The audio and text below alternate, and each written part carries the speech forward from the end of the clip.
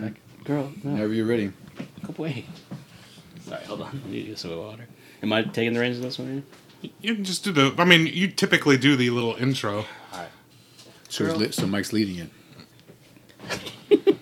All right.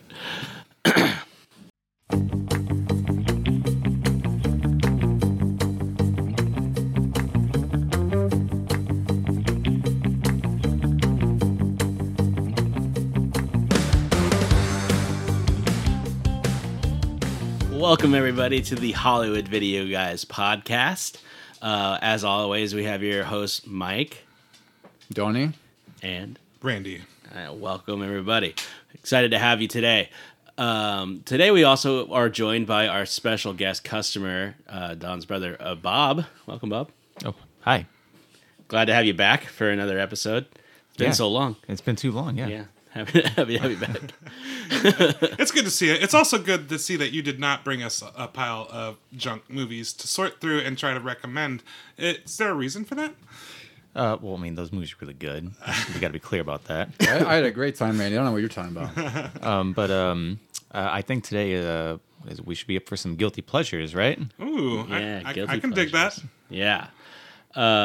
Great idea. Guilty pleasures are definitely, I think, a genre that we are really well familiar with. We like a lot of movies that maybe other people don't like as much. Absolutely. And maybe have been like critically not, panned or, not nearly as well loved as we tend Or to love just them. successful commercially. Yeah, as we think. That's a great one for us to do today. So we each picked one movie that we feel exemplifies our best guilty pleasure. And by guilty pleasure, what comes to you, like your mind, guys, when you hear guilty pleasure? Like, what does that mean to you? So for me, it would be like something that you wouldn't typically expect yourself to like, or someone else would expect you to like. So it could be anything. It's very wide ranging. It could be, my guilty pleasure is that I really love this particular rom-com, even though you're like a total action movie buff. Yeah. What about you, Don? When you hear guilty pleasure, like, what do you think of? It's sort of a classification of movies that aren't quite cult classics, but they're almost there. But I think guilty pleasures kind of fall in the realm where the movie probably isn't good to begin with objectively, and there's no one really following it, except for people who recognize that it's not well made. It might be tongue in cheek, but it's something you can watch, and it's almost like comfort food in a way. Yeah. What do you think, Bob? When you hear guilty pleasure? Similar thing. Maybe the movie's not so great, but there's something about it that is. You can see why most people don't like it, but there's something specifically that speaks to you that you find some enjoyment out of it. So, yeah. Yeah, and I think it kind of goes to the heart of the actual like definition of the words, right? Like guilty pleasure basically means like it's something that you like, pleasure, that like you shouldn't feel like all that great about, like guilty about it, like So I think we all have picked movies that really fall well in line with that tag of guilty pleasure in whatever way you kind of think of it, because they're all very, guilty pleasure movies is the best way to describe it. None of them were particularly well received upon release. Or, theatrically they didn't do well, I would say all of them probably are in cult status, though. I would say there's one, maybe not. I don't know. There's. I would say that. We're gonna get to one. We'll talk about it. So just like we did in our last episode, we're going to go around. We've each picked a movie that we think best exemplifies guilty pleasure for us, as far as a movie that we think best suits us as a guilty pleasure. So we'll each say our guilty pleasure movie. We'll talk about favorite scenes, things that we liked about it. We'll open it up for bigger discussions. If we have bigger questions, we can ask. And then we'll recommend out of the three. We'll have our customer recommend which one is the best. With that said, we're going to go again like we did last time in release order. So that would be Don first with the classic movie UHF. Roller and Andes? Yeah. Got the delivery here for your next show?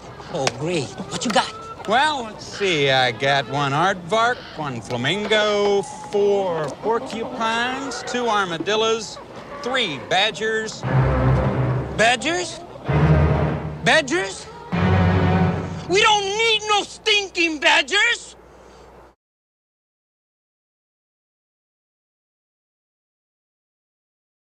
Yes. So, fellas, I chose the 1989 classic, as Mike said, UHF. Stars Weird Al Yankovic, sort of in his prime here, because that's when he was making all of his parody music. Like he was parodying Michael Jackson and who else? He did Red Hot Chili Peppers. Like he was sort of at his peak in the late '80s, or I would say started in the mid '80s, late '80s. Yeah, definitely. Like Right. this is peak Weird Al mania. It is, and this movie is a Weird Al movie to its core. It's the whole movie, or excuse me, the whole story is that Weird Al is George Newman. He's just this sort of unemployed clown who works at a burger joint. He's put in charge of a TV station, UHF, when his uncle Harvey wins the ownership of the channel in a poker game. So stupid. It's so dumb. So the setup is already dumb to begin with. But George and his buddy Bob, they realize that the station is nearly bankrupt, but they see this as an opportunity to fulfill their dreams and make a successful TV station. And they're sort of in competition with VHF, Channel Station 8, which is run by this old codger, R.J. Fletcher. And R.J. Fletcher here just wants to crush UHF because he sees that they're just a piddly TV station. Yeah. And George and Bob, Weird Al, and who's the other guy? His name was David Bowie. Mm-hmm. You probably recognize him like a lot of smaller movies in the 80s. Like he was always kind of that sidekick guy. I don't think he really did anything as a mainline guy. And this whole movie is just a bunch of sort of they're tiny skits, parody skits, tied together as TV station TV shows. And this whole thing is that Weird Al, is trying to earn $75,000 to save the station, because RJ is trying to put it out of business. And then to do that, they can come up with all these stupid parodies that we'll talk about. And I think that's really where the nuts and bolts of the story is here. It's like it's kind of all the parodies that came up. So one of the ones that immediately starts out with is Uncle Nessie's Clubhouse, where Weird Al plays like this zany clown. I don't think he's a magician, right? No, he's supposed to be like a Captain Kangaroo kind of, There you like, go. yeah, Like Bozo the Clown kind of weekday, thing. weekday kid show kind of guy. Yeah. Yeah, so that's one of them, and then there's all these interspersed commercials almost, where there's like Conan the Librarian. Yeah. There's Spatula. Spatula City. Spatula City, which is like this 30-second commercial where this family is like, "Oh, we broke the spatula," and the dad's like, "It's all right, we'll go to Spatula City." Yeah. And it's like, there's also Gandhi 2, the sequel to Gandhi, where Yeah. he's basically a vigilante.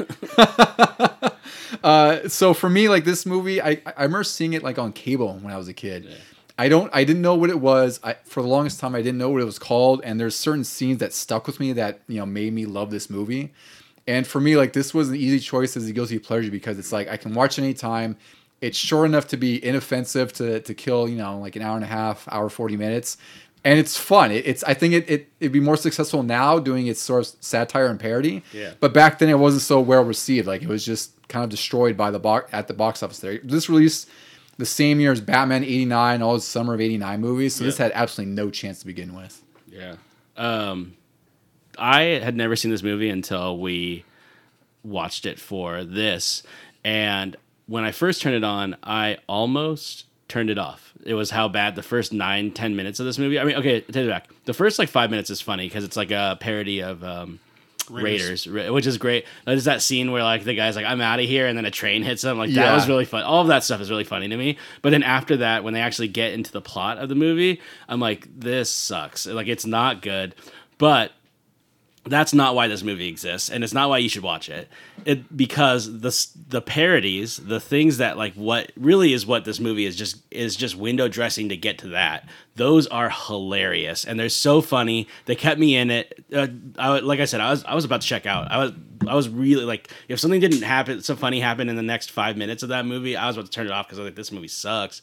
But then when the parodies started happening, it was so funny. Like some of those parodies are so funny. I laughed so hard. And it really kept me into what would have been like a terrible movie. It almost made me wish that all they did were parodies. They didn't even have that plot. That plot's secondary. It was just like you turned on the movie and it was like you were watching a television show and it would just switch channels to different like parody. Like would have been the movie I would have watched. I saw this when I was much younger, and I absolutely loved it back then. And I did remain like a fan of the movie.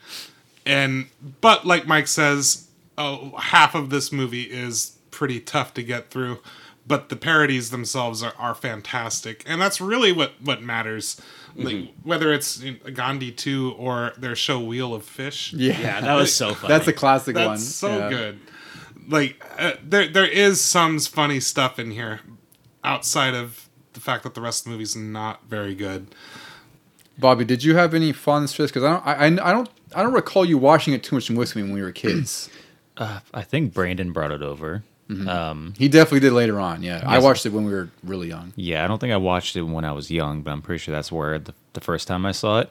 And I found it funny back then, and watching it again, I found it funny too. The plot itself, yeah, it's a little tough to kind of get through some of that. But the movie it's pretty much just Weird Al the movie. Yeah. So to me, it was just charming. It was really funny. It's always nice watching a good spoof movie before that went way off the rails with the crappy scary movie sequels, date movie, all that crap. So seeing something like this where it's just really creative, quirky as hell, just silly, and I just found it just funny. Yeah. It was just fun to watch and just a good time. And Weird Al is always just charming and entertaining by what the hell he does. He's really into it the whole time. Yeah. Yeah. So like it's just great. Like even like the silliest crap, like with the train. Yeah, that It was so like, funny. Like I don't remember that. And I saw that's really damn funny. Yeah. And then like the Indiana Jones whip, where like Yeah, he like slices his arm off or whatever. It's like it's just so silly. Yeah. But funny and charming and just I thought it was great. I'm with you, man. Yeah. So like good spoof movies are great, and especially like I said before they start getting really crappy and falling out of favor. I would put these up there with like the really good spoof movies, especially that time period too. Yeah. So I liked it. I had a really good time with this one. There's countless, like, I don't want to say countless, but I think there really isn't a parody on here that I think falls flat for me. Like, they're just so out there. They're all really funny. They're all really fun. Like, I put some of them down here. There's Bowling for Burgers with Chef Bernie, where they're like, they're literally bowling for burgers for some reason. Yeah. There's Strip Solitaire, where it's just like these old guys at like at a desk play Strip Solitaire, the slowest thing ever.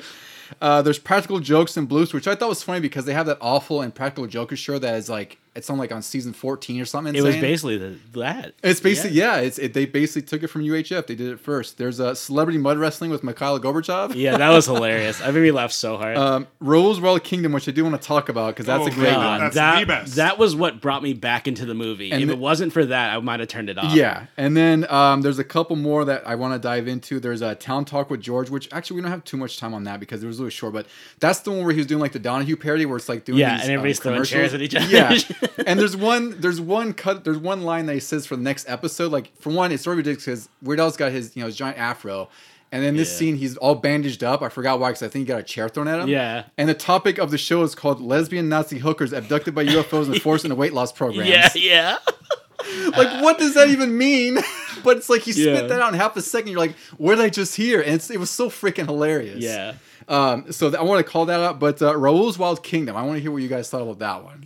That was, like I said, that was the thing that brought me back into the movie. If it wasn't for that scene, I might have turned off the movie because it was so out of nowhere. Like, it was kind of funny to start with, and then when he just starts chucking the poodles out of the window, I was laughing so hard because it like came completely out of left field. I had no idea what was You going on. had to make sure to find out if they could fly or not. Yeah. To set up the show too, to give context for this, the whole thing is like it's Raoul, who's this guy in an apartment building. Yeah. Or not apartment, but he's in his apartment, and it's almost like a Jack Hanna, Steve Irwin thing where he's just like talking about animals, but they're all of his pets that he has all around his house.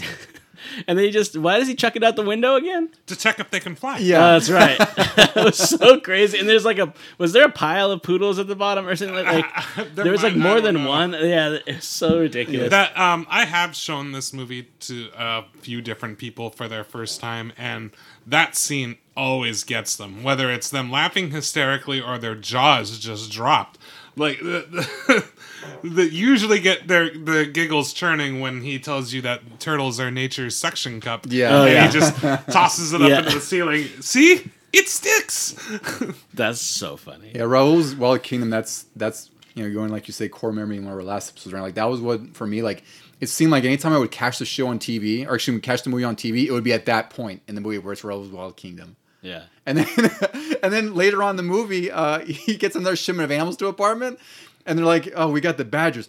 He's like, "Badgers? We don't need We didn't order stinking no stinking badgers. Like he Yeah. gets so offended at the concept of having a badger in his apartment. Because that's like that was what's his name, Cheech and Chong, right? We don't need no stinking badgers. Is that what it was It's from an old serious movie. Oh. We don't need no badges. Yeah, badges. Badges Yeah. because they're supposed to be lawmen. That's really funny. Yeah, yeah, that's where they take that from. It's so funny.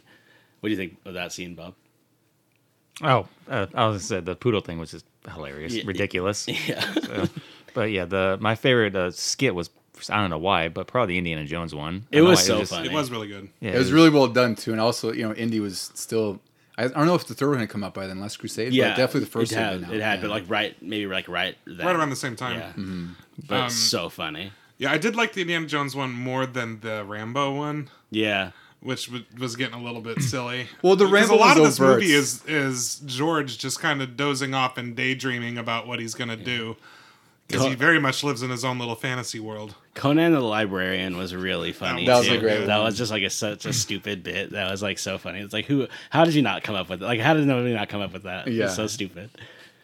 Oh, and there's also one of the other standout characters in here was Stanley Spadowski. He was Michael Richards from Yeah. Seinfeld and Problem Child. That's another. I forgot he was in that. Yeah. he was hilarious, the problem child. Yeah. And here he plays a janitor, and he's like this. I don't know. It's like he's got some sort of learning disability, almost. Like Definitely. there's He's like you know, autistic, for sure. Yeah, and like except they portray him as like this goofball kind of idiot, but he has some funny scenes too. Like when he's trying to escape from being kidnapped from R.J. Fletcher's hoodlum. What do you call it, muscle men? Yeah. And like he's shooting the staple gun behind him, and and all the staples get stuck in that guy's face. Like it doesn't make Yeah. any sense. It's a staple gun. Like they would Yeah. just fall to the ground. Yeah. They're gonna get into his face. Also, I did really like how R.J. Fletcher was just such a cartoonish villain. Yeah, he was. He's like, you're Like- fired. I don't even work here. Yeah, they fire Michael Richards' character because he lost the report that was supposed to have, and it turns out that he was just sitting on the report, and he just laughs about it. No, that wasn't Michael Richards. That was just a random guy in the beginning. No, it was, it was Michael Richards. It was, Oh, was no, it? That's why he was so depressed, and George found him and was like, "Yeah, you can have a job, whatever." because I thought he was a janitor. He was He the was. janitor. He was yeah. the He got janitor, fired, and they he took was his the mom. only other Oh person yeah, in he the room took his besides mom. them. They took his And mom. this is after, like, I don't know if it's after or before, when he flips out on his kid for not getting him a Rolex. This I'd say the biggest fault of this movie, beyond the fact that the plot is pretty paper thin, is the whole Deus Ex Machina at the end, where like everything comes together and just works out perfectly.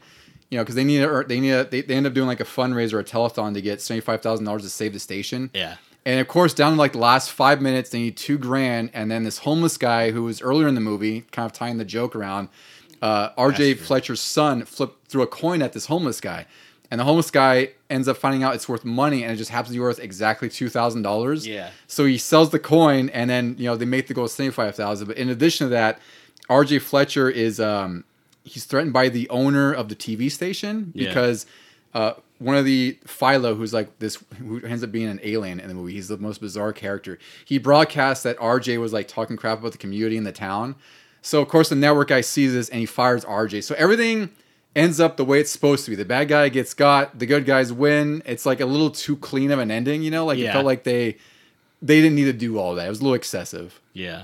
I thought, like I said, the plot was just unnecessary. So everything that happened after the TV shows were done, like I couldn't care less about. Yeah, 'cause it was absolutely. like that. As far as I'm concerned, as soon as the last parody happened was when the movie ended, because it was just like, okay, this is like not this has nothing to do with why I'm watching this movie. Which it really does, because it almost ends with Weird Al as Rambo. Yeah, Rambo. Yeah. Saving Stanley Spadowski from being kidnapped. Yeah. It's like this really extravagant, like he's almost in the jungle with a helicopter, and like He's ripped. yeah, and he's got this weird bodysuit that actually looks pretty decent for the time. It like did. Like he looked yeah, it's like ridiculous. if they had just kind of changed the color of Weird Al's face and blended it more, it probably would have looked pretty close to being real. Yeah. I don't think they wanted it to. No. I That's think also true it's too. supposed Yeah, to it look was supposed to silly. look goofy, but again, another iconic memory for me is like when they're shooting him with like this 50 cal, and he's just taking all the bullets, and he just inhales and he spits them all out back at the bad guys, including an R.J. Fletcher who for some reason has like this army hat on and he's shooting everybody. Yeah.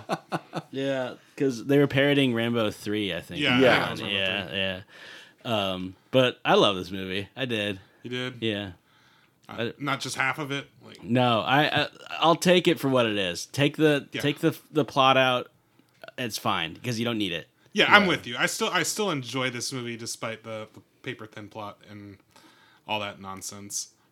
It just sucks because it's unnecessary for the movie. Like, that's the thing that's a bummer, is that you could have done the same exact movie without any of that stuff, and it would have been even better, because you could have had 20 more minutes of parody stuff, you know? Yeah, like like I said, the story is definitely secondary. Like, they focus, that first and forefront of the movie are all the parodies and all the skits. Yep. Right? There's a few jokes in there, but the plot's just, it exists for the reason of existing. Exactly. All right, well, any last thoughts on UHF before we move on?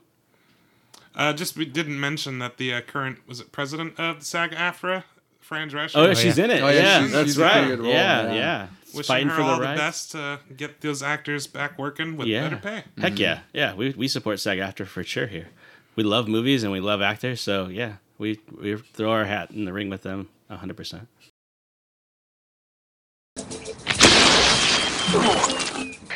Alarm system has been deactivated. Out.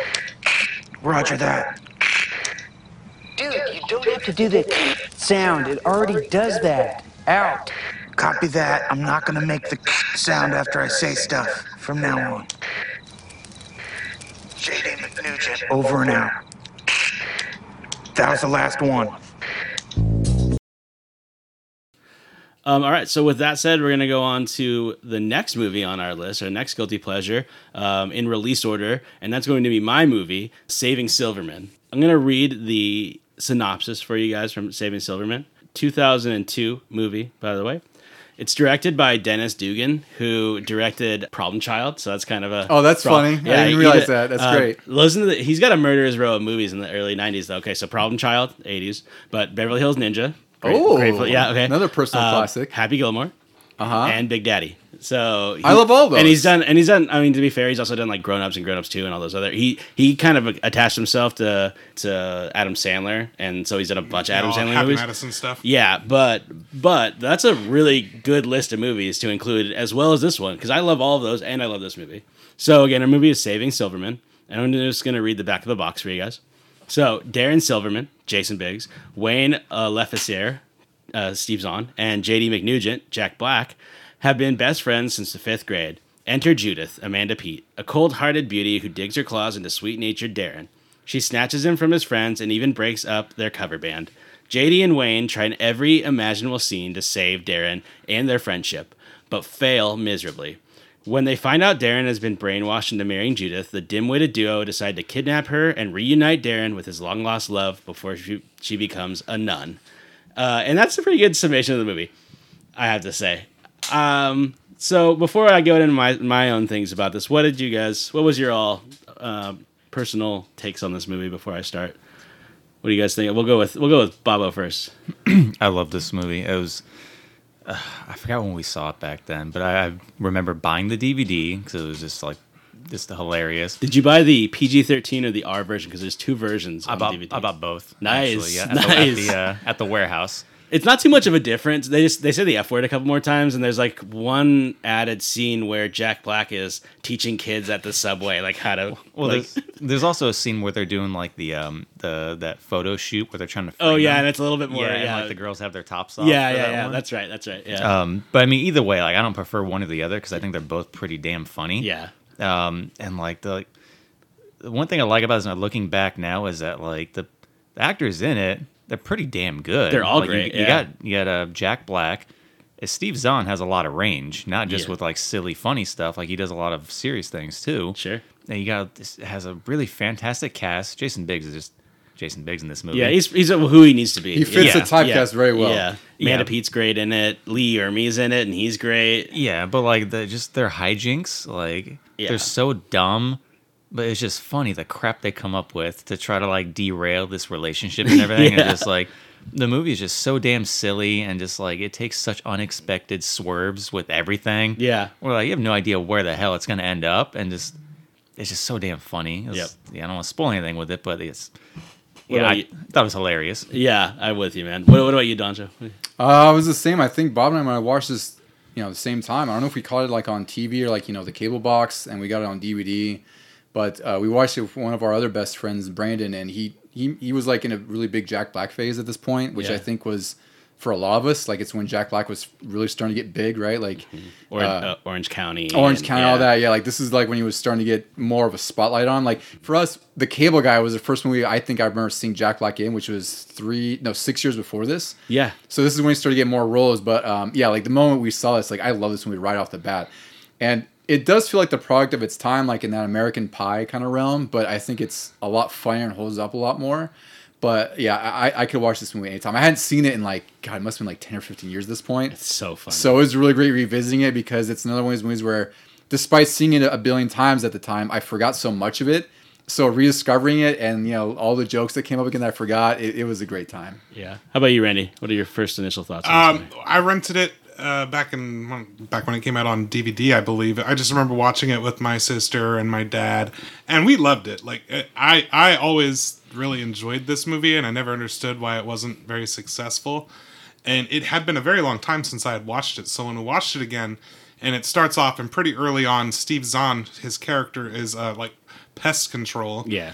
And like he gets like mauled by a raccoon, and it's this whole physical comedy thing, and it just falls completely flat for me. Mm-hmm. And I'm kind of concerned, like, oh man, is the rest of the movie gonna fall flat like this? Well, thankfully the answer is a resounding no, because everything else about this movie I still love. I think it's one of Jack Black's best roles.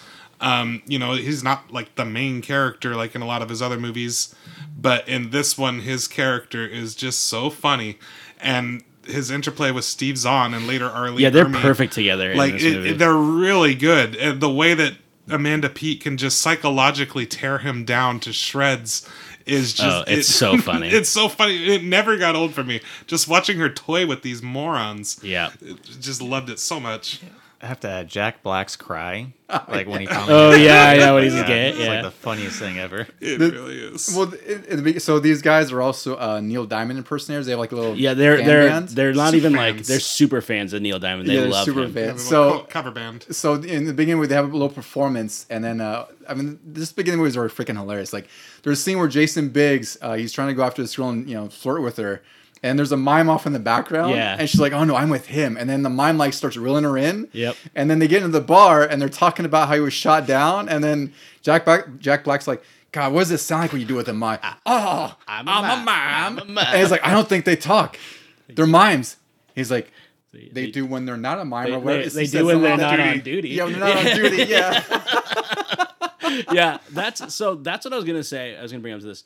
We'll definitely get into all of our favorite scenes, but one thing I'll say about this movie is it is just a collection of amazing scenes. Like that's the plot is kind of lame at points, and like it's a fine plot though because it ties everything well together. Right, and like they do a ridiculous way to stick the landing at the end, but the scenes themselves, the individual scenes throughout this movie, are so funny that you could almost quote the entire movie because it's so funny. Because like right after that is when JD meets Judith, or not Judith is her name is Judith. Yeah, right? Meets her for the first time, and the way he meets her is he thinks he's gonna hit on her because he thinks that she wants him to, but she doesn't. But right before he's gonna leave, Kyle Gass, playing a cameo in this, comes in as like a magician he's like, "I do magic," and he does like this lame magic trick for her, and she's like, "This is my boyfriend," or whatever, and he kind of realizes that she's blowing him off, but he's like, "Okay, I'm gonna leave." So he goes, "All right, well, nice to meet you, JD." Satan. Yeah.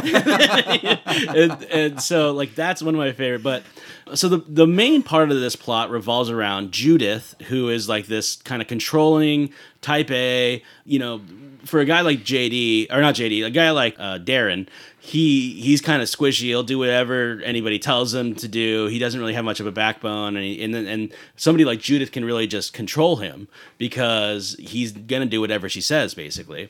So they do try to get her to like be a part of the gang, and they like have her come over to watch football with them. And there's so many funny lines from Jack Black in just that scene, like when he comes out and he's like, Judith, a beer bong for the lady. Yeah. And then he says, "What do you want to drink?" He's like, "Oh, a scotch on the rocks or something." He's like, "Okay, cool. I'll go get the ice too." Yeah, he's like, you want ice with that? Yeah, you want ice with that? Yeah. And then he's like gonna go over and have her watch football, and there's like chips on the sofa, and he's like, "Oh, let me give it the old sweeperoo." And then when she sits on the chair, sofa, it like falls backwards, and Well, he's trying to yank it to get it to recline. Oh, that's right, to He's like, recline. you just gotta yank it on a She little keeps bit. telling him it's okay. yeah, it's okay, I don't need it. it's And then fine. it eventually like flips her over backwards. All the salsa and nachos fall all over her, and she's covered in it. And he's like, "Oh man, Lugnut fixed it. Go ahead, please have a seat." She's just covered in salsa. But that's this movie, right? Is just scene after scene. Yeah. So I'm going to go into, before I talk about favorite scenes, I'm going to go into the one scene that I would say is like collectively everyone's favorite scene. And that's the scene where Jack Black and Steve Zahn decide that they have to kidnap Judith. So they decide after all of these trials and errors to try and kidnap Judith because they just know that she's bad for Darren, that she's going to take him away, and they need him. They're best friends. So they're going to kidnap her and hold her hostage until Darren can fall back in love with Sandy, his old high school girlfriend.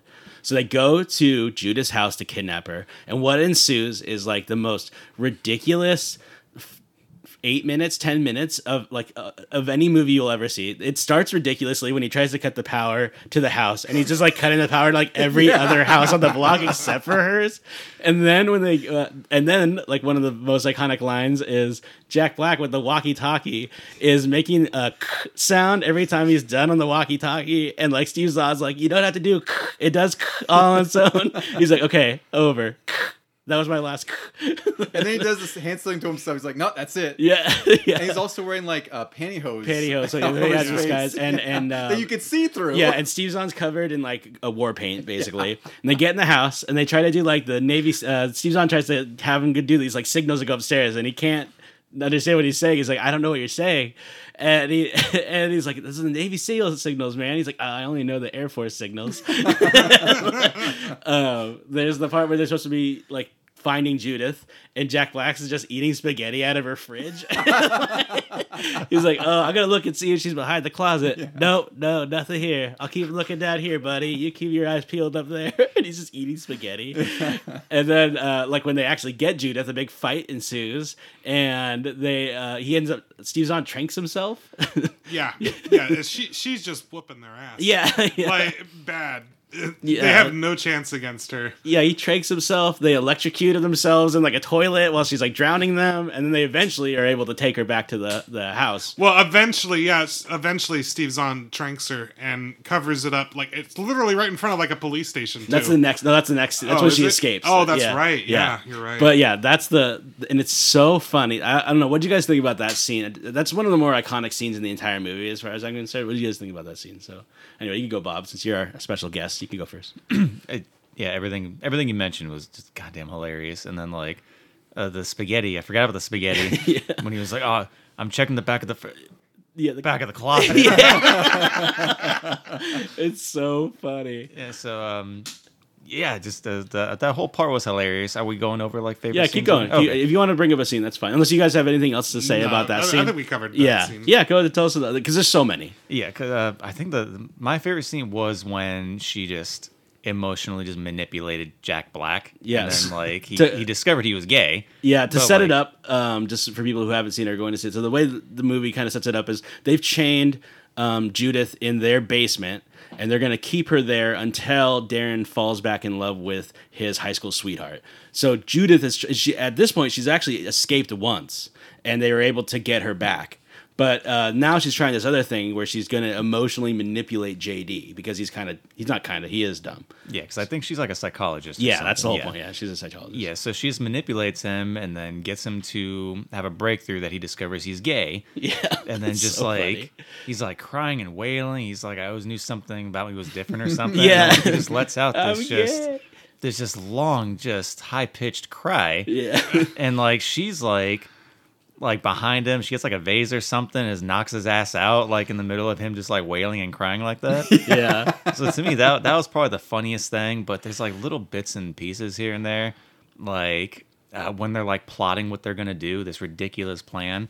They're in the middle of like playing their Neil Diamond cover show at like a pier or something. And then like when they resume, they start singing and like strumming way angrier. Yeah. And then there's I think in that same scene they're talking about how horrible she is, and she's making him do things that he normally wouldn't do. And they say, she made him get butt implants. Yeah. They And cut Jack, him getting butt in. Jack Black's like, yeah, I thought his ass looked a lot tighter. This line here, you guys will like, where he goes, they're like, she's wicked. Yeah, she's Freddy Krueger. No, she's Damien. Dude, she's Vader. No, she's the Empire. Yeah, she's the Emperor, but with really great tits.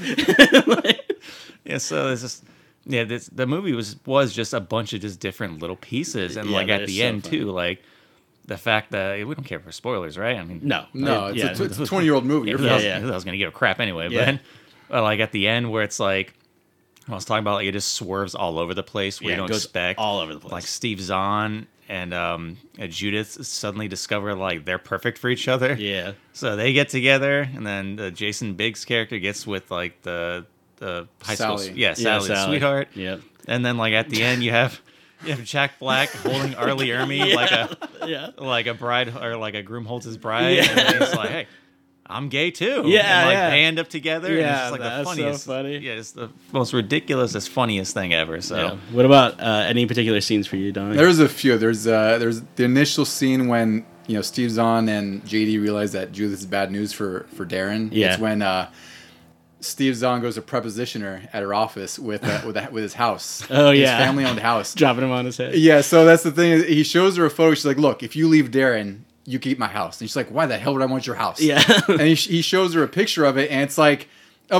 could have got any picture in the world of his house. He got the one where it's a picture. It's like a family photo. It's his mom and his dad Dropping by the him balcony, and mid-flight of him being dropped, it's him. He's like, "That's me flying right here. My dad dropped me on my head. Yeah. The whole house is yours. I'll sign it over right now." And she shoots that down. So funny. And then when Jack Black just starts screaming more and more later, so he's always screaming like, "Come on, yay!" Yeah. I know. He does that like 2 or 3 times. Yeah. It's the best part. It's just like his war cry almost for like they're about to enact this plan, and that's his way to go into battle. It's so freaking hilarious. Yeah, that's so funny. What about you, Randy? Any? Well, it was like a continuing from a previous scene, right before Arlie Ermy comes back into their lives. When Yeah. so the doors, I don't know if it's a doorbell or there's knocking, and Jack Black's just not moving. He's just watching TV, eating, and Steve Zahn's telling him like, Oh yeah. they're like, well, it's like the door's knocking, and like, "But I'm eating." Like, what does that mean? Like, I don't answer the door when I'm eating. And he was like, well, how did... I didn't know that. And he's like, well, you didn't know about me being gay either. Yeah. Like, and that's so then a totally random, like, it makes no sense. And it doesn't feature any of those characters. But it had me just dying of laughter watching it. Was it her name Sandy? Sandy. She's a nun. Sandy. She's a Oh, nun. excuse me, Sandy, not And Sally. she's talking about her crisis of conscience with a nun while being a spotter. While Yeah. this old lady nun is just She's benching 225. like 200 and something pounds, Yeah. and like all these nuns are just pumping iron. Yeah, they're in the absolutely gym. jacked and like. And it's just the most hilarious visual because they're having the serious conversation while all of this is going on. And I remember texting it to them. I'm like, all these nuns pumping iron is just killing me right now. What does she say at the end? She's like, "Darn, lost another one." There's something like Well, that. yeah, that was later on when she finally, did not take her last vows and went to go get her man. Yeah. So here's a couple. I'm gonna give you guys a couple of little lines that I think are, because I've watched this movie so many times, that are just so iconic. Two of them are for Jack Black. The one where he's like, "What do you want to watch? We got monster trucks and we got pornos, and we got one that's both." And then when he's leaving that same scene, and Judith is like, "All right, see you later, JD," and he's like, "See you later, Judith," and then he's like, "Crap!" And then he realized that he like gave away his whole identity. It's so funny. And then there's also so the whole movie, Judith gets away, decides that I'm gonna have JD. He's gonna be mine. You can't have him. So then they decide to crash the wedding with Sandy and Neil Diamond. They pick up Neil Diamond, who they're all big fans of. And they even pick up their old football coach who came over to kill, they just came over to live with them because he got out of jail. Yeah. And then he's like, "Hey, did you kill that lady that you said you were going to kill or whatever?" And he's like, "No." And they're like, first he thinks they ate her, which is like crazy. and then they realize that he's still alive, so he goes to like kill her. Anyway, so they all go to the wedding to stop Judith from marrying Darren. And when they get there, they sing the "Hello" from Neil Diamond. And the end is when Judith is like saying like, you ruined my life, and like, and to Steve Zahn's character Wayne, she's like beating him up and like kicking him and stuff. And he was like, why can't you just admit that you like me a little bit, or you liked it when I kissed you? And then at the end he goes, admit it, I'm the strong-willed, assertive man that you need, and you're the hardcore bitch I've always dreamed of. I related to that line so much because I was like, yeah, I'd be in it. I'd be all about her. The one last thing I was going to talk about was the scene where Judith gets Jack Black to admit that he's gay. There's a really funny scene where she goes like, have you ever had a girlfriend? And he's like, yes, no. And then she's like, well, have you ever fantasized about having sex with a man? And he's like, which man? Any man. Well, like, what kind of man? He's like, a tall man? And he's like, yeah, sure, whatever, because I don't like tall people. They bother me. And he's like, well, what about a short man? No, well, how short? Like a midget? I don't know. It's so funny. And then, yeah, he ends up admitting that he's gay. It's so funny.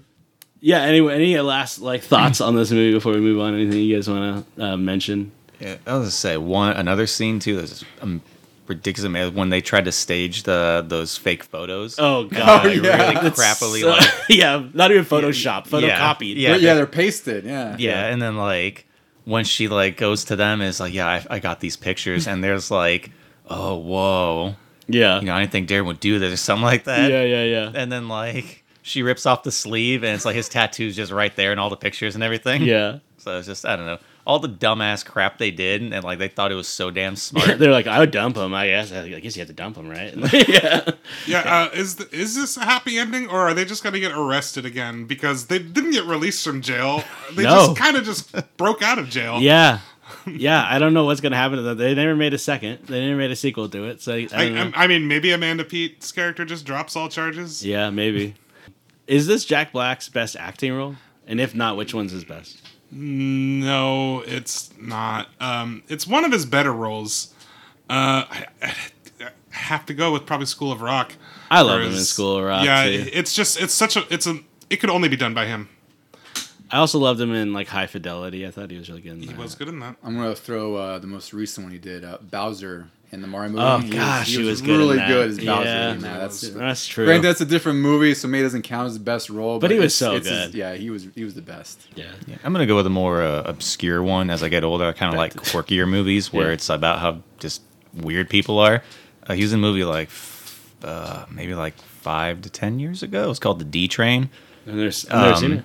It's like this, not totally a comedy or totally a drama, but he just plays just like a regular dude that just kind of has like these, I don't know, I guess issues most normal people have in life, where there's like James Marsden is like this prom king that like he used to go to school with, and like he looks up to him and wants to be him as an adult. Yeah. But James Marsden is like a total free spirit. Jack Black is like this like family man, and he doesn't want to be that for the most part, so he looks at James Marsden.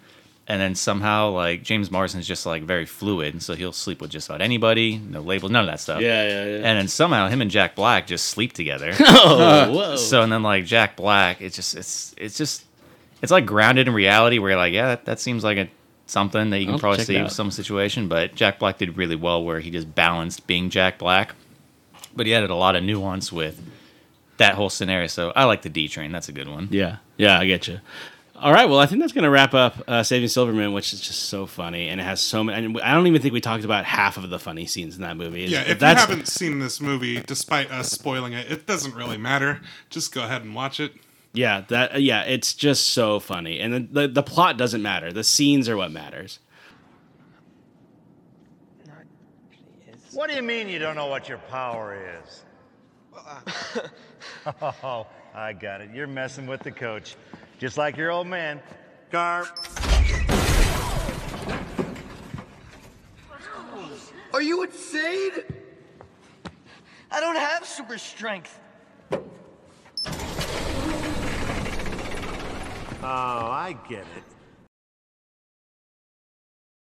Anyway, we're going to go on to our next movie now, the last movie in our rotation, the one that was made in the latest, and that's going to be Sky High. Randy, take it away for Sky High. Okay, so we're going back to 2005, and I remember seeing the posters for this movie when it was going to come out, and just thinking that it just looked ridiculous. Like, it was obviously clearly a family movie. It's not made for me. And then I did not see it in theaters, and then I distinctly remember my friends she came over with her young daughter, and she brought movies to watch, and one of them was Sky High, and I was just like, ugh, like grown. This is not what I want to watch, but hey, this is before streaming. This is the movies we have to watch, so we're going to do it.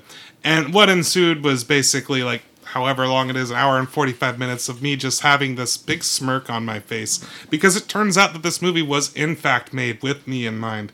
I'm going to go ahead and I'm going to read you the back of the DVD. A super adventure of heroic proportions. This crowd-pleasing hit from Walt Disney Pictures stars Hollywood favorites Kurt Russell and Kelly Preston. The son of legendary heroes Commander and Jetstream, young Will Stronghold carries huge expectations as he enters a high-tech high school known for molding the heroes of tomorrow. With no apparent superpowers of his own, however, Will seems destined to grow up a mere sidekick. But as he discovers his true strengths, he'll also learn that it takes loyalty and teamwork to truly become a hero. And so, like I said, I had zero expectations for this movie. And so when I watched it that first time, I was shocked by just how much I enjoyed it back then. Because this movie took a lot of, it played fast and loose with superhero tropes of that time. So back then, superheroes were a little more on the nose. They weren't doing like the gritty realism superhero movies at the time. They were all, very brightly colored and fantastical. And so this movie played with that, but at the same time, it evoked those 1980s teen comedies or teen dramas that I grew up with. So in a lot of ways, it was like, The Breakfast Club, but with superheroes. And it had the soundtrack to match it. And so for those reasons, I've always had a soft spot in my heart for this movie, along with it being one of the better casted movies of that time. I just thought the cast is great all around. They really knew what they were doing, that this is going to be very tongue-in-cheek and just have fun with it. And yeah, I've always been a big proponent. If someone hasn't seen it, I say you got to see that movie. I don't know about you guys. I'm sure you probably disagree with me tremendously, but that's okay. I wouldn't say disagree tremendously. I'd seen this movie because of you back then. Yeah, Actually, I do remember. We watched it, I think. Yeah, it was one of the last... It might have been one of the last movies I rented from Hollywood before I quit at the time. And I didn't remember much of anything of it because it's been, 18 years. And when I rewatched it, the beginning was really hard to watch. Like, I was like, oh, God, like, this is not going to be a fun experience for me. And then the more I got into it, the more I was like... for me, for lack of a better term, like I feel like it didn't have much of an identity. Like it was just kind of, by the numbers for the most part. Like it's just a fine coming of age movie about with a superhero twist. And it wasn't a bad movie. It was just like, it's fine. Like I didn't think there was anything particularly outstanding about it or anything that stood out and put it above anything else I would watch. Yeah, it's definitely like, a family-friendly movie. So it's not going to have like the belly laughs of like Saving Silverman or something like that. Yeah. I was going to say that kind of with Dawn, I wasn't really into it at first. It just seemed like a kind of a Disney Channel movie. Perfect example. Complete with Kurt Russell. Yeah. Which is fine. Just I'm not into those anymore. I was when I was a kid. But after I watched it for a little, let it go and watch a little more, there is like a lot of really interesting subtext. There's a lot of like interesting ideas in this movie that they play out as superheroes, but it's a basic identity movie. Like it's like a kid, like a coming of age identity movie, living up to your parents. And there's even like a little bit of coming out, like a little bit of like a coming out idea to it too, where like he doesn't have powers, like Randy was saying. The main, what's the name of the main kid? Will Stronghold. Will Stronghold, who his dad's basically Superman for like not exactly Superman, but just to think about it that way. Yeah, his dad is super strong, and his mom can fly. Yeah, so they put like the legends. Yeah, he has to live up to. Kinda, so he has to live up to that. But the whole idea is that in this school, you're either a superhero or you're a sidekick, and a sidekick can be like non-powered or just have a power that is not helpful to be a superhero. And once you're decided, basically, if you're a superhero, you're in the in group, and if you're a sidekick, you're in the out group. And superheroes and sidekicks don't, mix together. They don't talk with each other. They kind of get picked on. Sidekicks, they're kind of second-class citizens to the superheroes. And there's like this really, really great scene where Will has kind of accepted his sidekickdom, and decided that I'm going to be a sidekick, and he's hanging out with all the other sidekicks. And then his dad comes home and is like, "Oh, look, all these superheroes are here." And he kind of asks the kids, like, "What's your power?" And like, This guy's like, oh, I glow. I I glow. The Yeah. guy turns into a puddle. Yeah, he had nothing, and then so he starts talking to his dad, and his dad's like, "Oh, those guys are sidekicks." He's like, "Hey, that's really cool of you to have the bravery to hang out with sidekicks at your age. I wouldn't have done that, you know." He's like, "That's His really-" dad would not have either. And well, even more importantly, he said, "If my dad had seen me hang out with a sidekick, boy, I would have had it," is what he says, and then he eventually says, "Well, I'm a sidekick," you know, and like. It reminded me a lot, and obviously I'm not a part of this group, so I'm not going to speak for them, but it reminds me a lot of like the coming out story that you hear a lot from people when they have to come out to their parents about their sexuality. And even the parts where he was like, "There's nothing," you know, he's like, "Sidekicks are great." His dad even goes like, "Oh yeah, I love sidekicks. One of them saved my life once," you know, like, but man, if my dad ever saw me with a sidekick, that kind of thing. Yeah. And that really made me think of that. I definitely felt that was a very, very, very heavy-handed like influence, not for the whole overall theme of the movie, no. but for that scene. That scene. It was supposed to very clearly parallel that, because I remember you mentioned that to me and saying like, "Oh, I didn't realize this movie was like, you know, about coming out."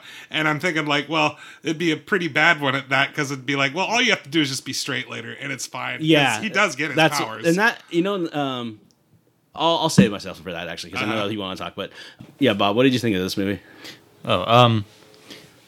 I couldn't get into it. I'm pretty sure that had more just to do with just me more than the movie, because I think if I had seen this movie, maybe when it came out, I probably would have enjoyed it quite a bit more. It did feel a little bit more just kind of like a upgraded Disney Channel movie. Mm-hmm. Absolutely. But again, I think this is just because of me. So now my image and my idea of grounded superhero is The Boys. Yeah. I don't know if you guys have seen it or not. Yeah. But like I was telling you guys earlier, that I could not help it no matter how hard I tried. I started this movie and I had this idea that Kurt Russell was going to do something awful the whole time. Could you imagine at the end? He just, like, murders a whole bunch of people. Yeah, so I could not grasp that obviously it's not that movie. He's not going to go laser people in half or like rip people's limbs, all these terrible things. And then I started watching Gen V, which takes place in a school. Mm-hmm. So I'm seeing all these things, and I cannot help just think of all these things, because I have the idea that if superheroes existed, they wouldn't exist in this manner in Sky High. It would be like The Boys, exactly. It would. But that has nothing to do with the movie. That's just myself, and I can't get out of that mindset. Yeah. So watching the movie, I just was not allowing myself to get into it. As far as the movie goes, I'm like, sure, it's all right. So like, think about comic book movies in general, or like superhero movies in general.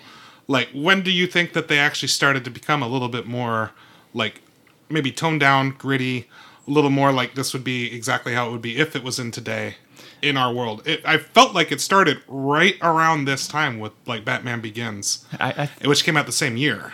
Yeah, I think Batman Begins started they started grounding everything, but I don't think it was until The Boys came out where they presented this world of, this is exactly how people would act like if they had superpowers. It would be a horror movie pretty much. So like, watching Sky High, I couldn't get out of that mindset.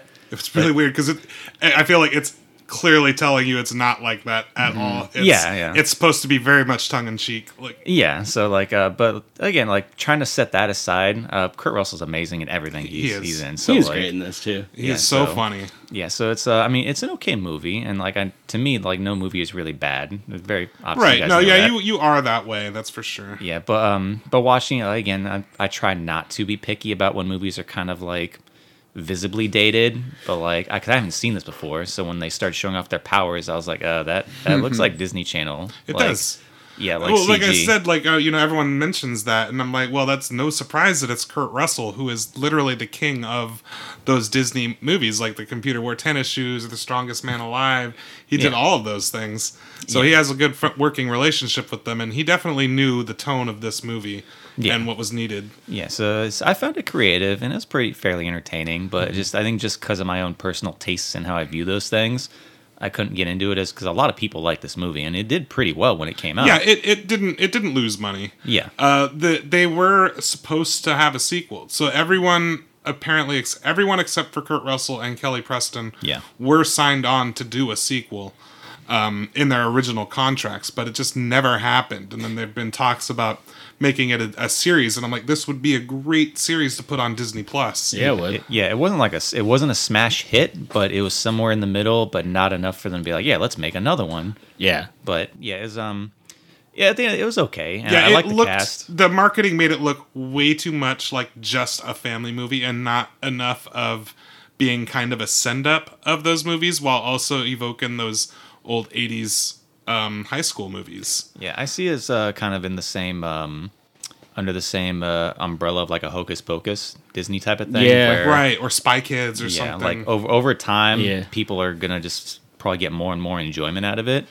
But for me, it just fell out of my own personal taste of superhero stuff. So I was like, it's okay, but I couldn't get into it. Yeah. So what did you guys think about him getting his powers so early in the movie? It made sense. I mean, the movie was otherwise, pretty long. how else was he gonna end up getting closer to? Yeah, like to not being a jerk. Yeah. Yeah.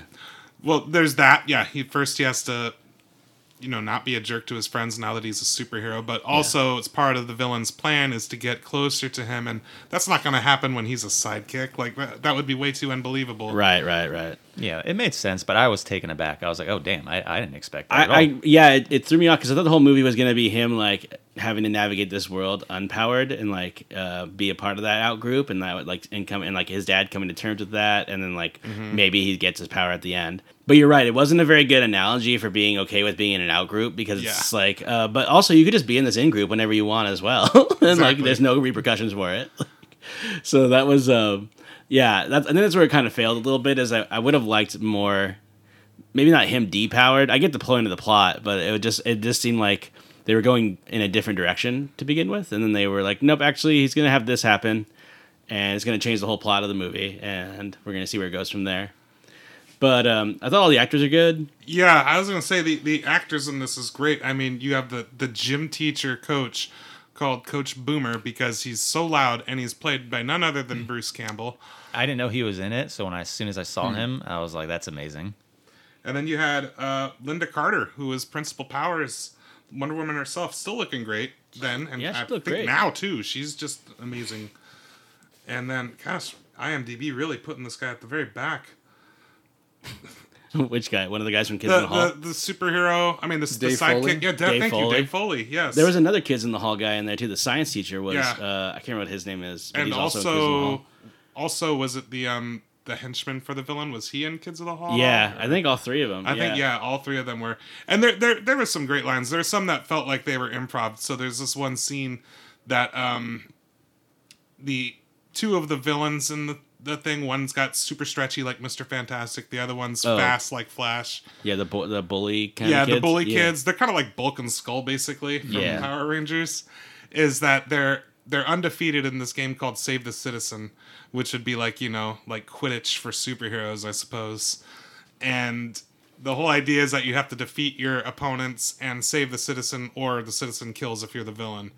And they pick Will to match up with his own enemy, Warren Peace. Yeah, Warren Peace. Whose father was Baron Battle and was imprisoned by Will's father, the commander. And in case you didn't catch that, that's Warren. Warren. Yeah, Warren Peace. I don't know where Peace came from. Battle. It's not his last name. What the heck? Maybe they never got married, and that's his mom's last name is Peace. But they have this fun little matchup, and then you see the mad science professor and Dave Foley's sidekick professor talking like, remember when we used to use real citizens? And like it just cracks me up as this mannequin's getting put into a mulcher essentially. It just looked like one of those things that they probably just said, hey, just say a few things and we're just going to keep recording. Yeah, I wanted to like this movie. I just didn't. I guess is the best way to describe It's just too middle of the road for me. Like, it doesn't do anything really different. It's fun enough. Yeah. But I think for me, like, I'm always about movie length, and it's like an hour 48, I think, which is a little too long for this kind of movie. It also doesn't, like, its production value doesn't help it. Like, yeah, but it's not, it's hard to do that. But it doesn't now, overcome though. it either. Yeah. It doesn't UHF had a shoestring budget, and it overcame it with the concept of the movie. Like, even Saving Silverman didn't have a big budget, but like this one didn't have a very big budget, And there were parts when they were showing the CG, and I was like, "Oh, I hope this movie is not like this." Well, I was going to say CG is terrible. I think that's what makes it age worse. Is like Bob said, where the CG sticks out so much. Where even in 2005, it probably looked okay, but in 2023, it just looks like it was in it may as well have been the mid 90s like at that point. PS2 game. See, that's being generous too. I think. I kind of have a hard disagree on that whole thing because I think the production value is intended. This I can't stress this enough. This is very much supposed to be a 1980s movie. Like it's set up that way. The soundtrack is that way, and that's how if there was superhero movies back in the 80s, they looked bad. So I think that a lot of the general cheesiness is intended. I get you. I'm not disagreeing with that, but I would say that like they were like they would have rather them looked good if they could. Like it wasn't like they were in. It was because they were in the 80s and the technology only existed for like silent movies wouldn't be silent movies if they could have talkies. And for me, like I think if they wanted to make it more tongue in cheek, like maybe they could use more practical effects in some ways. But this is definitely well, they did with the gigantic robot at the very beginning. That wasn't practical. That was CG. That was all CG and it was terrible. Yeah. It looked awful. Like that stuck out more than anything. Granted, that was only like 30 seconds. It wasn't that bad. Like that part when I watched, I was like, oh god, like you, Mike. Like, I forgot about all that. Yeah.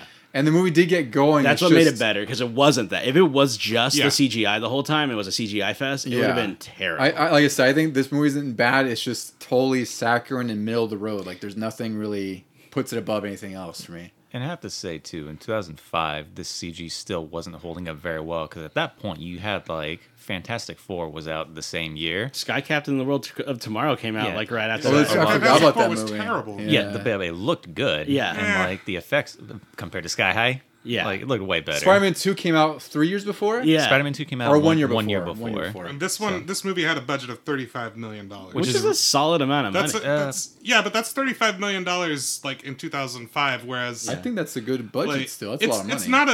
It's a pretty small budget for even 2005 for what it's trying to do. What was the budget for UHF, Don? I don't think I got that. Well, remember Showdown in Little Tokyo? We talked about $5 before. million for UHF. Yeah. Showdown in Little Tokyo was $8 million, and that was $8 million in 1980s money, essentially. And the budget for Saving Silverman was $22 million. Yeah, so I was gonna actually say $35 million for any superhero movie is really, really cheap, even back then. Yeah. So, like, considering that, like I said, on the Disney Channel, sure, but I'm surprised that as far as a theatrical movie, it looked like that. So I'm like, oh, it just sticks out because it's not necessarily just dated. It's just even at the time, like when you had Fantastic Four, you had Spider-Man, you had the X-Men movies with the CG standard, and then you go to Sky High, it looks like they pulled it from the Disney Channel and threw it in theaters for a little bit. Well, those movies have built-in audiences and $100 million plus dollar budgets. And one thing I would say too is it's hard for me to not watch this movie in a vacuum. It's hard for me to watch this movie in a vacuum. It's hard for me to not think about all of the other superhero movies who've come along and done it better than Sky High in a lot of ways. So if I had watched this first, I could see because you saw this when it came out, or around and I like I said, everything about it felt very intentional to me. Right. Like I didn't care that much about the how certain things looked a little cheesy. It didn't bother me because a lot of those 80s movies that it was reminding me of were very cheesy. But I can watch The Incredibles now. I can watch, other superhero movies that have teams. I can watch Guardians. I can watch... This is really like The Incredibles, but a live-action movie. Like, 100%. Again, it's not a bad thing. It's just, even with my not low expectations, but my expectations just be, even keel, it's still just like, all right, it's fine. It's fine. Yeah. It did not. It feels like a TV movie. Yeah. Yeah. For this type of movie, for the money they had, I think they did the best they possibly could have. Because a year before that, for some comparison, the first or Spider-Man the second, like a Punisher with Thomas Jane. Oh yeah. That cost about $30 million to make. Yeah. And that's even, you can argue that's not a whole lot of movie for that type, or a whole lot of money for that type of movie. I love that movie though. And that's it's so good. Yes, but like Kevin Nash is great in that movie. Yeah, so for Sky High, it's a really ambitious movie, and the fact that they made what they could have, what they had, I thought that was pretty cool. But as far as liking it, that's something different. I can't help but just be like, with where modern things are for superheroes, it's hard to push all that to the side and watching something that's a little stuck in 2005. Yeah. That's what I would say too. Is that like it's hard for me to just watch this movie in a vacuum. Well, like I said, the superhero genre changed right around that time. Yeah. Like, because they didn't make a whole lot of superhero movies then, so you really kind of only had other superhero media to. Yeah, Fantastic pull Four from. would be the only team superhero movie that you really. X-Men as well, but that's kind of a different. Fantastic Four is probably the best comparison for that time period. This is probably one of these. This harkened back to like Golden Age comics type superheroes, like the way they presented back then. This is probably one of the few, if not the only, family-oriented hero movie too. Like Yeah, really yeah, towards like before families. Incredibles. Yeah, Yeah. I do want to add actually, because around that time period, there was no obviously what they have now, but a year later they came out with a movie similar to this, called Zoom. If anyone I remember remembers Zoom. that one. Oh, yeah. I With Tim forgot Allen. about that. I didn't watch never it, but I watched it. remember it. Yeah, Tim Allen. Yeah, I remember starting work at the movies, and no one watched this movie at all. I think I have a poster for it still, actually. Oh my I love God. it. Of Because I course you remember do. it was like super slick and glossy, and I'm like, wow, this is way better than the actual movie. this poster, this Yeah, one so- poster. Yeah, so for that time period, I think the movie was as fine as it could be, and me not liking it too much had nothing to do with the movie. It was just, Yeah. you know, when you have an image of, oh, a grounded Superman is a murdering psychopath, it's hard to watch like Happy Kurt Russell and just not have that image in your head. So I have a question. When you watched this movie, did you put it on with your kids? No, I didn't. So let me get this straight. So we're going to backtrack to a previous episode, another time you were here.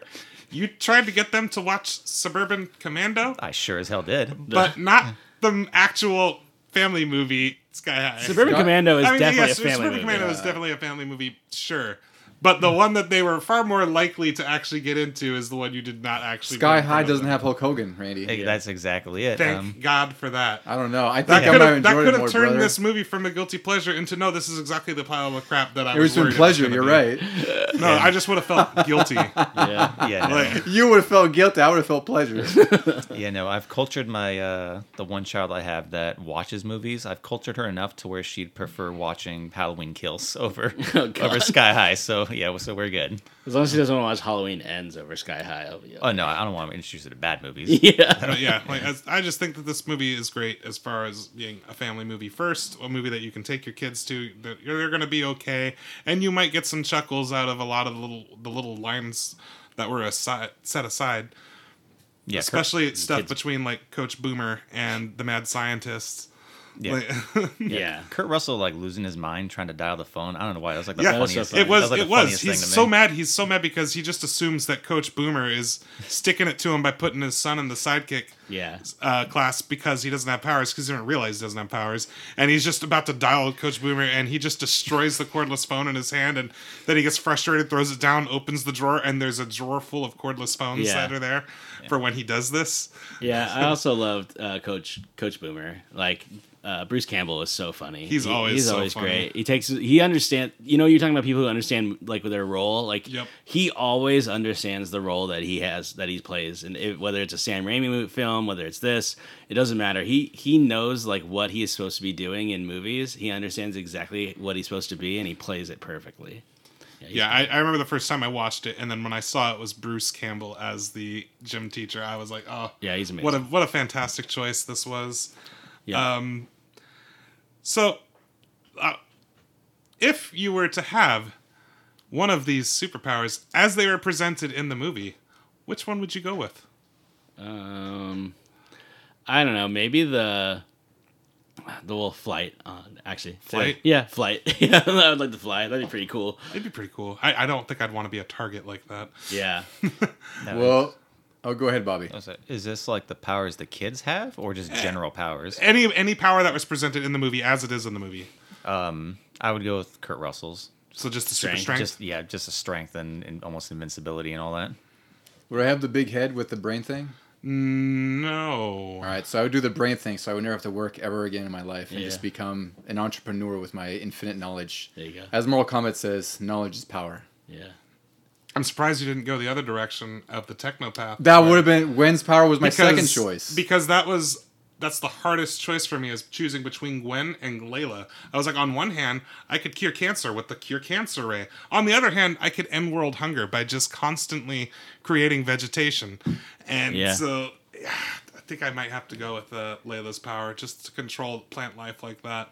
You'd never go starving, that's for sure. Who was the kid who can shapeshift and they can only shapeshift into a guinea pig? Yeah, it was that girl. girl. That was pretty funny. God, what was his name? It was the No, girl. It was a girl. girl. Yeah. Oh, the girl, I can't remember what excuse her me. name was, but that was legit funny when she's like, I can shapeshift, and then he's like, oh, really? And they're all Yeah. stoked, and then she just shapeshifts into a guinea pig. They're like, anything else? Like, Nope. nope. Yeah, nope.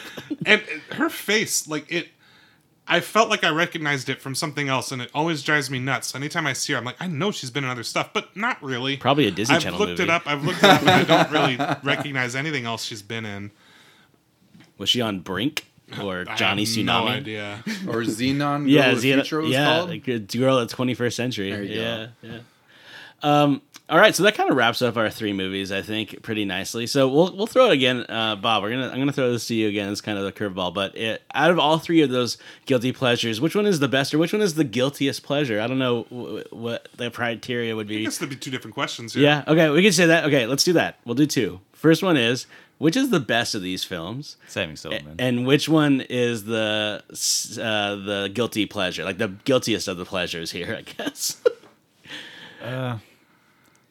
So let's go. Saving Silverman is funny enough to where I'm like, yeah, why be? It's hilarious. You shouldn't be guilty about it, but I think I feel the same way. I think Yeah. UHF is quirky enough to where it's not gonna. I have a harder time believing that's gonna appeal to more people than Saving Silverman. Yeah. That's harder to digest. So I think we all kind of agree with that too. But one thing I'll say about Saving Silverman is that we all love it. Clearly, the box office didn't love it because Yeah. it was at a budget of $26 million and it only made $22 million. So it didn't do very well, and people didn't really like it. But it does have a cult following, and I think it's catching on more and more. People watch it the more they like it. But yeah, I get what you're saying. That like it is just a great movie. So. So you said the UHF would be your guilty pleasure one. Yeah, because I feel like that's harder for people to kind of get into because it's pretty damn quirky. So Yeah. I find it funny because I find silly ass crap like that funny. As far as Saving Silverman, I'm like, I imagine you can show that to most people and they'd find it pretty damn funny too. At least a scene in there somewhere would be funny to them. Exactly. But UHF, you can show that to someone and they could probably be like, I don't understand why this Yeah, is they might funny. think it's the stupidest thing they've ever seen in their life. Exactly. Because because if you take it at all seriously, UHF, you're gonna hate it because you're just like, this is dumb and all of these things are dumb, and that's the point, is that it's dumb and like these things are dumb. Also, I think it helps that we grew up watching that, right? Because I think also if you were younger and Not watching me, UHF, I never saw it. Oh, that's right. Yeah. You didn't see it, yeah. But I think for some people, like it'd be hard to relate to any of the jokes and parodies in there because you have no idea what they're about, right? Like if you're a younger person, you probably just think it's all stupid. Yeah, I'm with you. What do you Yeah, think? I saw either these all at the appropriate age or as soon as I could, essentially. UHF I didn't see when it came out back then, but I was still like middle school age when I saw it, old enough to really get the jokes. And that's like the perfect. I would say like middle school is like perfect age to watch UHF because you're just getting into like quirkier humor, but it's still kind of slapstick, so you get into it. It's not And- rated R or anything either. Yeah, exactly. And Yeah. and it's like you kind of, I would say middle school for me was like when I started watching those kind of more quirky SNL stuff, more like Monty Python things too, like all of those kind of quirky movies. So it kind of fit perfectly for somebody that age, I would say, for sure. Yeah, I didn't. When I did see Sky High, I was already an adult, but I saw it when it first came out on DVD. So Well, you also saw it before. Again, there was all this standard of comic book movie, so Yeah. it came out at a time where you had again Fantastic Four, Ghost Rider, and like you just had to really just kind of hit and miss with random stuff. You didn't have this gold standard of comic book like narrative. So again, watching it at that point, you're fine. You kind of have a blank slate. But if you watch it now, when it's like, oh yeah, well, you have like 50 Marvel movies and all this and these TV shows, and they did it Yeah. amazingly well. So I think it dilutes Sky High if you haven't seen it. I feel like if they ever do get around to making a sequel to it or a series, either one they should do. I do feel it will scale back on a lot of the tropes that it makes fun of back then, and it's going to have to be a little more set up to poke fun at the tropes of current ones. Yeah, because it's changed such a Yeah. ridiculous amount. It would basically be like a YouTube clip show if you did UHF now. Yeah. You know, like Yeah. that would It'd be on like Quibi or something. Yeah, It might be better for it. yeah, it would be. Yeah. Like I said, if it, I, not to go back on it too much, but like I said, if that movie was just the clips, it'd be so much funnier because it's just that's the meat. That's the meat to the bone. I mean, it was also I would argue it was kind of ahead of its time with that whole concept of just embracing that because like it was. Yeah. What year did UHF come out? Like 89. 80s, right? You were barely born, Bob. Yeah, so 89, but like they didn't start grasping like I don't think a whole lot of movies did that with like and like Kentucky Fried Movie is probably the only movie probably around that time that came out that was like that. And then you started getting other ones. Like I said, Monty Python started doing stuff like that. And then you had like, the Onion movie came out in the late 2000s. It was like a lot like I would say the closest movie to UHF, another fun one I love that I just brought up to you guys that I watched recently, Stay Tuned. Oh, yeah. Very Same close idea. to that. I loved that one growing up. It's a great movie. I watched that so many times. I mean, it's not a great movie, but it's in the same vein as UHF, where it's like it's just a string of parodies with, I'd say, barely stronger plot. Yeah. So the single closest parallel for UHF that I've seen is the Onion movie. Yeah, me too. Did you ever? I've never seen you that, never no. see that one? It's pretty funny. It's the same concept. It's if you like UHF, I would say give it a watch. It also has Steven Seagal, and he plays a character called I know which one you're he talking plays about. a character called Cockknocker. Yep. So like right there, it's my my God. favorite Steven Seagal role. Yeah. I never knew they released that movie. I remember in that period where I'm like, Steven Seagal, he's coming back one day. I think and I he's saw it at gonna- Hollywood Video.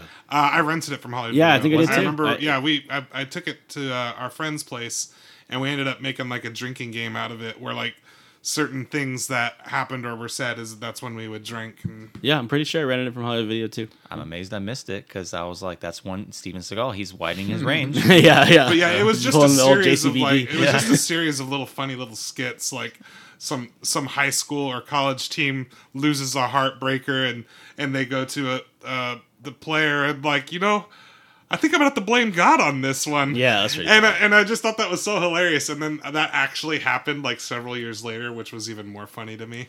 Yeah, the skits kind of remind me a little bit like the fake trailers between Grindhouse. If you guys saw those. Yeah. But more so like Tropic Thunder, like Yeah. the fake trailers at the beginning, just like this quirky, like in making fun of things. Yep. But yeah, it's a unique movie on its own. So Yeah, so, our listeners, we're curious what you think out of these three movies is the best guilty pleasure. And then also, what are some of your guilty pleasures? In the comment sections of our Instagram page and our social media, please drop down like what you think is the best guilty pleasure movie for you, because we're all interested. And we'll talk about those on our next show. We'll kind of bring them up on our next show. Anything else you want to leave the listeners with, guys? And just say, don't listen to these guys. Sky High is incredible. Get out of here. You're not alone. It is actually It does, a pretty damn like I said, popular movie. it does have a cult following. All these movies do. Yeah. Yeah, but I'm just not a fan. I couldn't get into it. I couldn't get into it either. I tried. Maybe if Kurt Russell did start I killing don't know, people, maybe like, if you spent more time like homesick watching Valley Girl or just one of the I guys. didn't do that. Or a lot. Well, I mean, like a lot of those older movies where this immediately just hits you in the feels of taking you back to that time of your life. Maybe you'd probably appreciate it more like I did. Yeah. As I said, it's a movie I did feel was made with me in mind. Yeah. The majority of the table is spoken, Randy. And they're incorrect. So, well, I didn't do this in the last one, but I want to thank Bobo for coming on with us as our guest customer today. Thank you for hanging out with us, giving your 2 cents, 3 cents. It's pretty We're awesome. back in 2005. This is like the first time in a long time we've been able to do a little thing as a group here. Like Yeah. this. that is very true. Thank you for having me. Yeah, Thank you for not making us watch crap. Yeah. Oh, Well, he did try to do that. We said no. Yeah, because I was telling Randy, I was like, I actually watched 2 out of those 3 movies. Did you 'Cause really? To me, I'm just like, yeah, these are great. It's part of his rotation. Yeah, but like as I watched them, I was like, how are they gonna get through this? It's like 6 hours. Yeah, it was rough. I said no. So yeah, it was probably a good decision because they are crap for a reason. Yeah. So Well, we appreciate you, Bob, being on. Anything else you want to say, Donnie? Randy? We're all good here. All right. Well, please make sure you return your videos on time and avoid those late fees. The Hollywood Video guys are out.